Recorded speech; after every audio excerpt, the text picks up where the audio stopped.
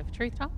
I'm here with Lainey Jones from Isabella Baptist Church and Bruce Gordon from Antioch and Jason Jones from Isabella Baptist as well. And we are delighted to once again have some topics that have been submitted to us um, by those of you who are joining us through our YouTube page. So thank you. Keep sending those in. That email address that you could submit them to is abcworth1 at gmail.com.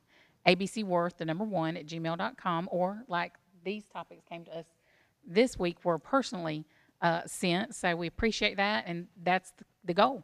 So we're going to jump right into this because I think this one's going to be a multi-parter here.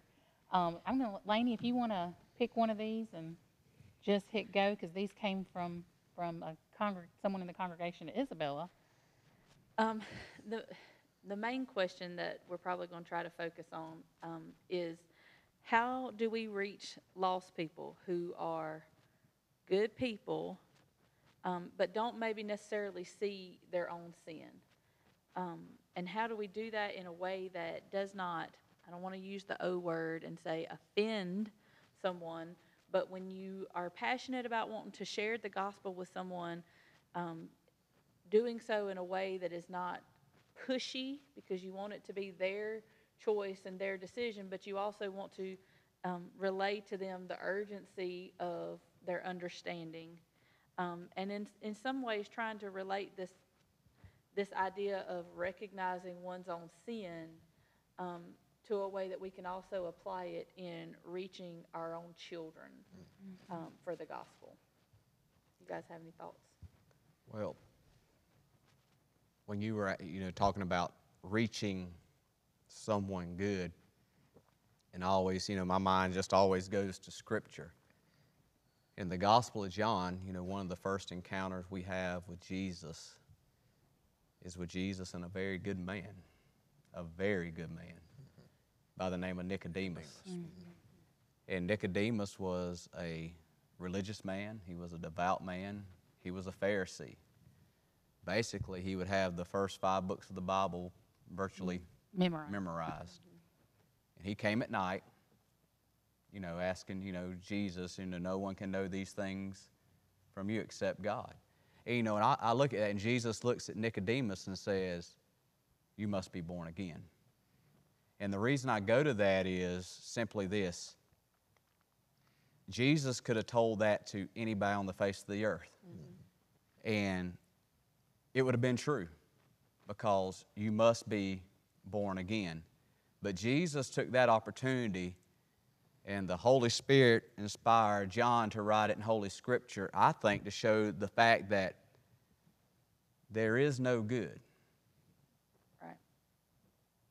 We got this idea, this false notion that we're good. Right.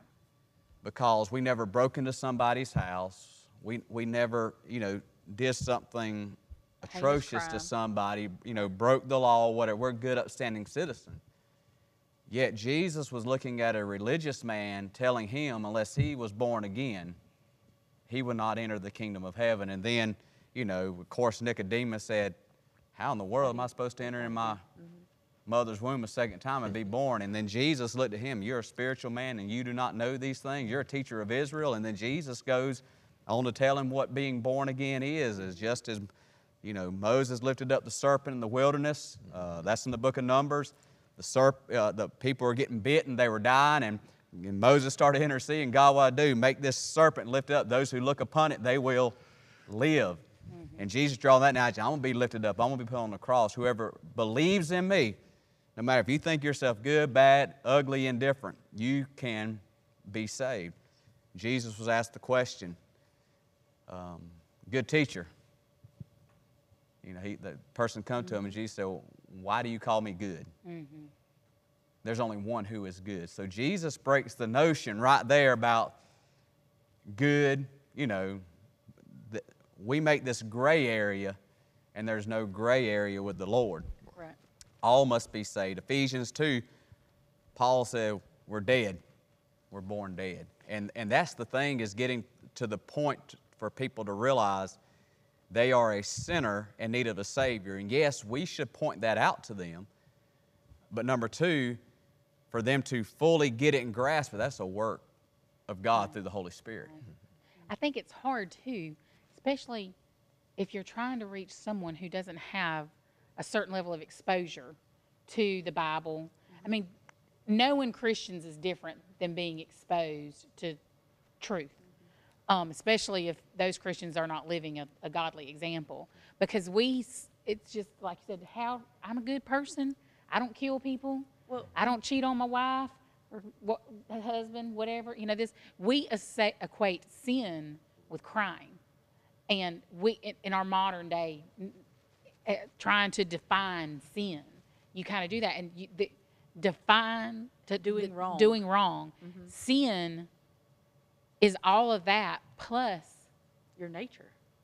this inherent desire to do selfish things. This fleshly curse that we all now have, and that is, when the baby cries because it wants its way, that's nature. That's our sin nature, and if you were to tell a parent that their newborn baby that's crying was a sinner, you would just, that's, I'll never forget that when Bert came that time and was describing the little baby as being the little bundle of sin.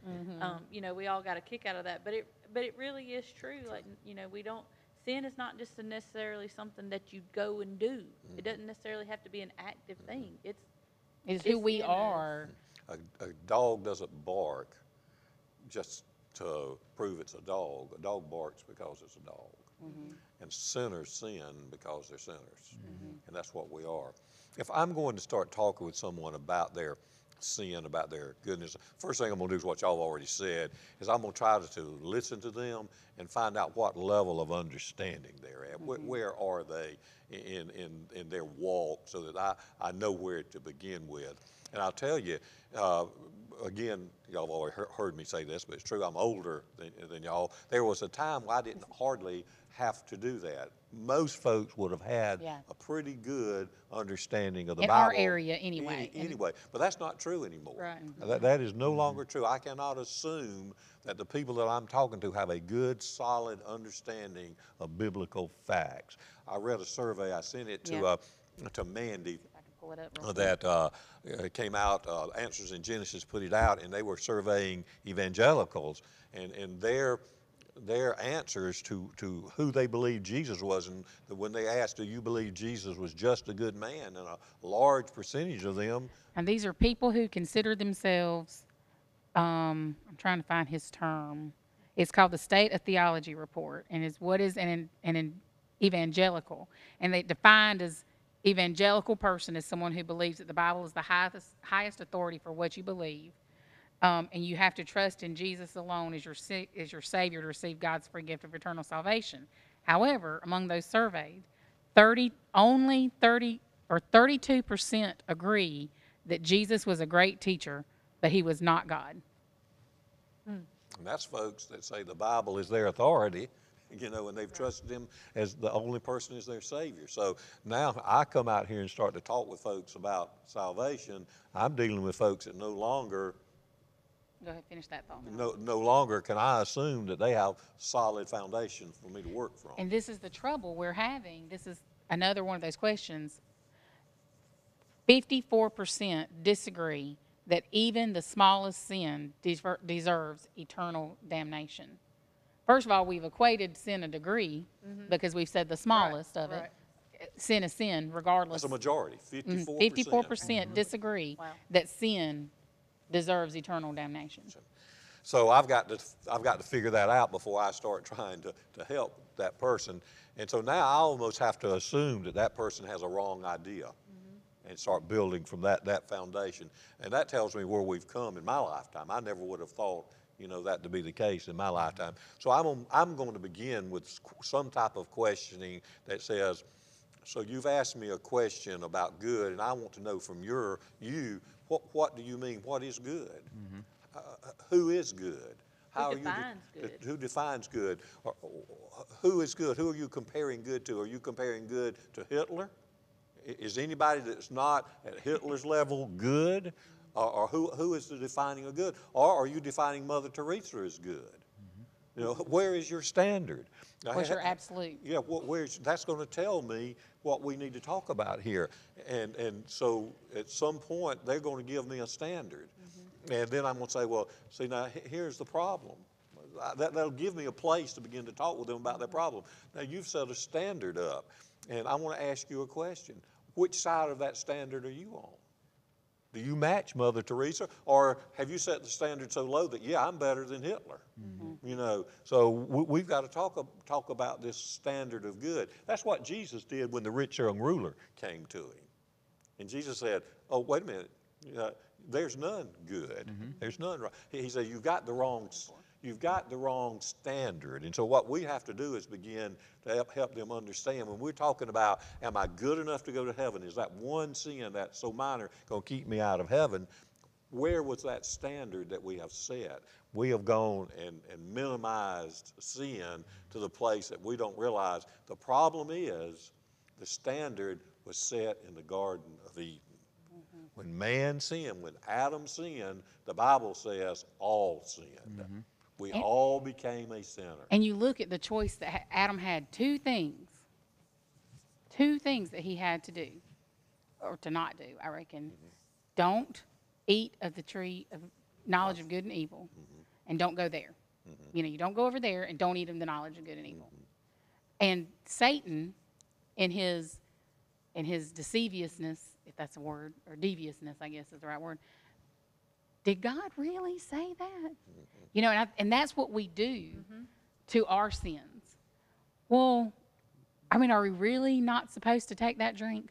I mean, does having a glass of wine every night to help me go to sleep, does that make me a Did God sinner? really say if I just did this little sin, I wouldn't be able to? Would God really keep me out of heaven for this little sin? I'm And- not as big a sinner as Hitler, Right.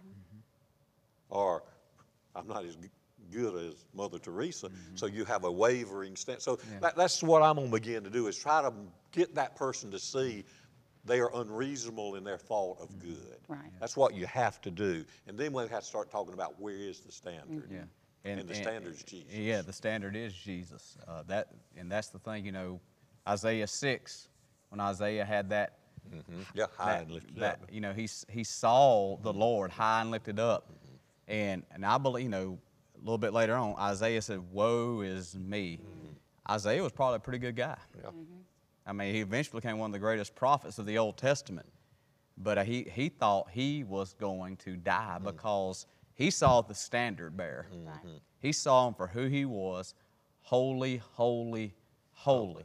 And he saw himself as nothing but dirty, filthy rags because he finally saw the comparison. Right. And, of course, we know what happened. You know, he saw as dirty as this. He humbled himself for the Lord. The Lord lifted him up, who shall sinned, and I'll go. I'll do it. But again, it's just, you hit the nail on the head. It's to find out where they're at and where are they measuring that standard, or who are they measuring that standard to. And it's so important, too, that we not just dump all of our knowledge and everything that we know on people. Again, talking to them and find, you know, there's the verse in Psalms where it's talking about as the cow chews the cud or something like that, where it talks about a cow has multiple stomachs, and so it has to regurgitate to get more nutrients, and it goes out and then it regurgitates to get more nutrients. You know, so you have to be careful on somebody that you are trying to minister to, because while we are, and I always. It's so weird when you say you're trying to lead someone to Christ. You're trying to minister to someone, because it is the actual interchanges the Holy Spirit's working on your life and their life at the same And time. the Holy Spirit is the leader. Is the leader, and we are ministering to them through the Holy Spirit, because they don't. If they're not a Christian yet, they don't know how to interact with the Holy Spirit, you know, and everything. And so we have to be sure that we're not just dumping everything. We're like loading our water cannons, you know, Right. and we're just We're trying so to. passionate about it and so excited about the opportunity to share that sometimes we tend to just Go overboard. Right. Yeah. And then so- it's overwhelming, and people's brains shut down. And that's what I think I'm trying to say is we need to draw back from our super spiritual Our heat- Our world. uber Christianity. Yeah, that we used to could have used, and come back to this, find out where they are and start speaking in them the terms that might help them see, ask them, well, what is good? I mean, what do you mean you're good enough? Well, define that for me. Help me understand what you're saying. And in that process, begin to help them begin to see that they are setting a standard that is an improbable standard, that is a variable, and that will not hold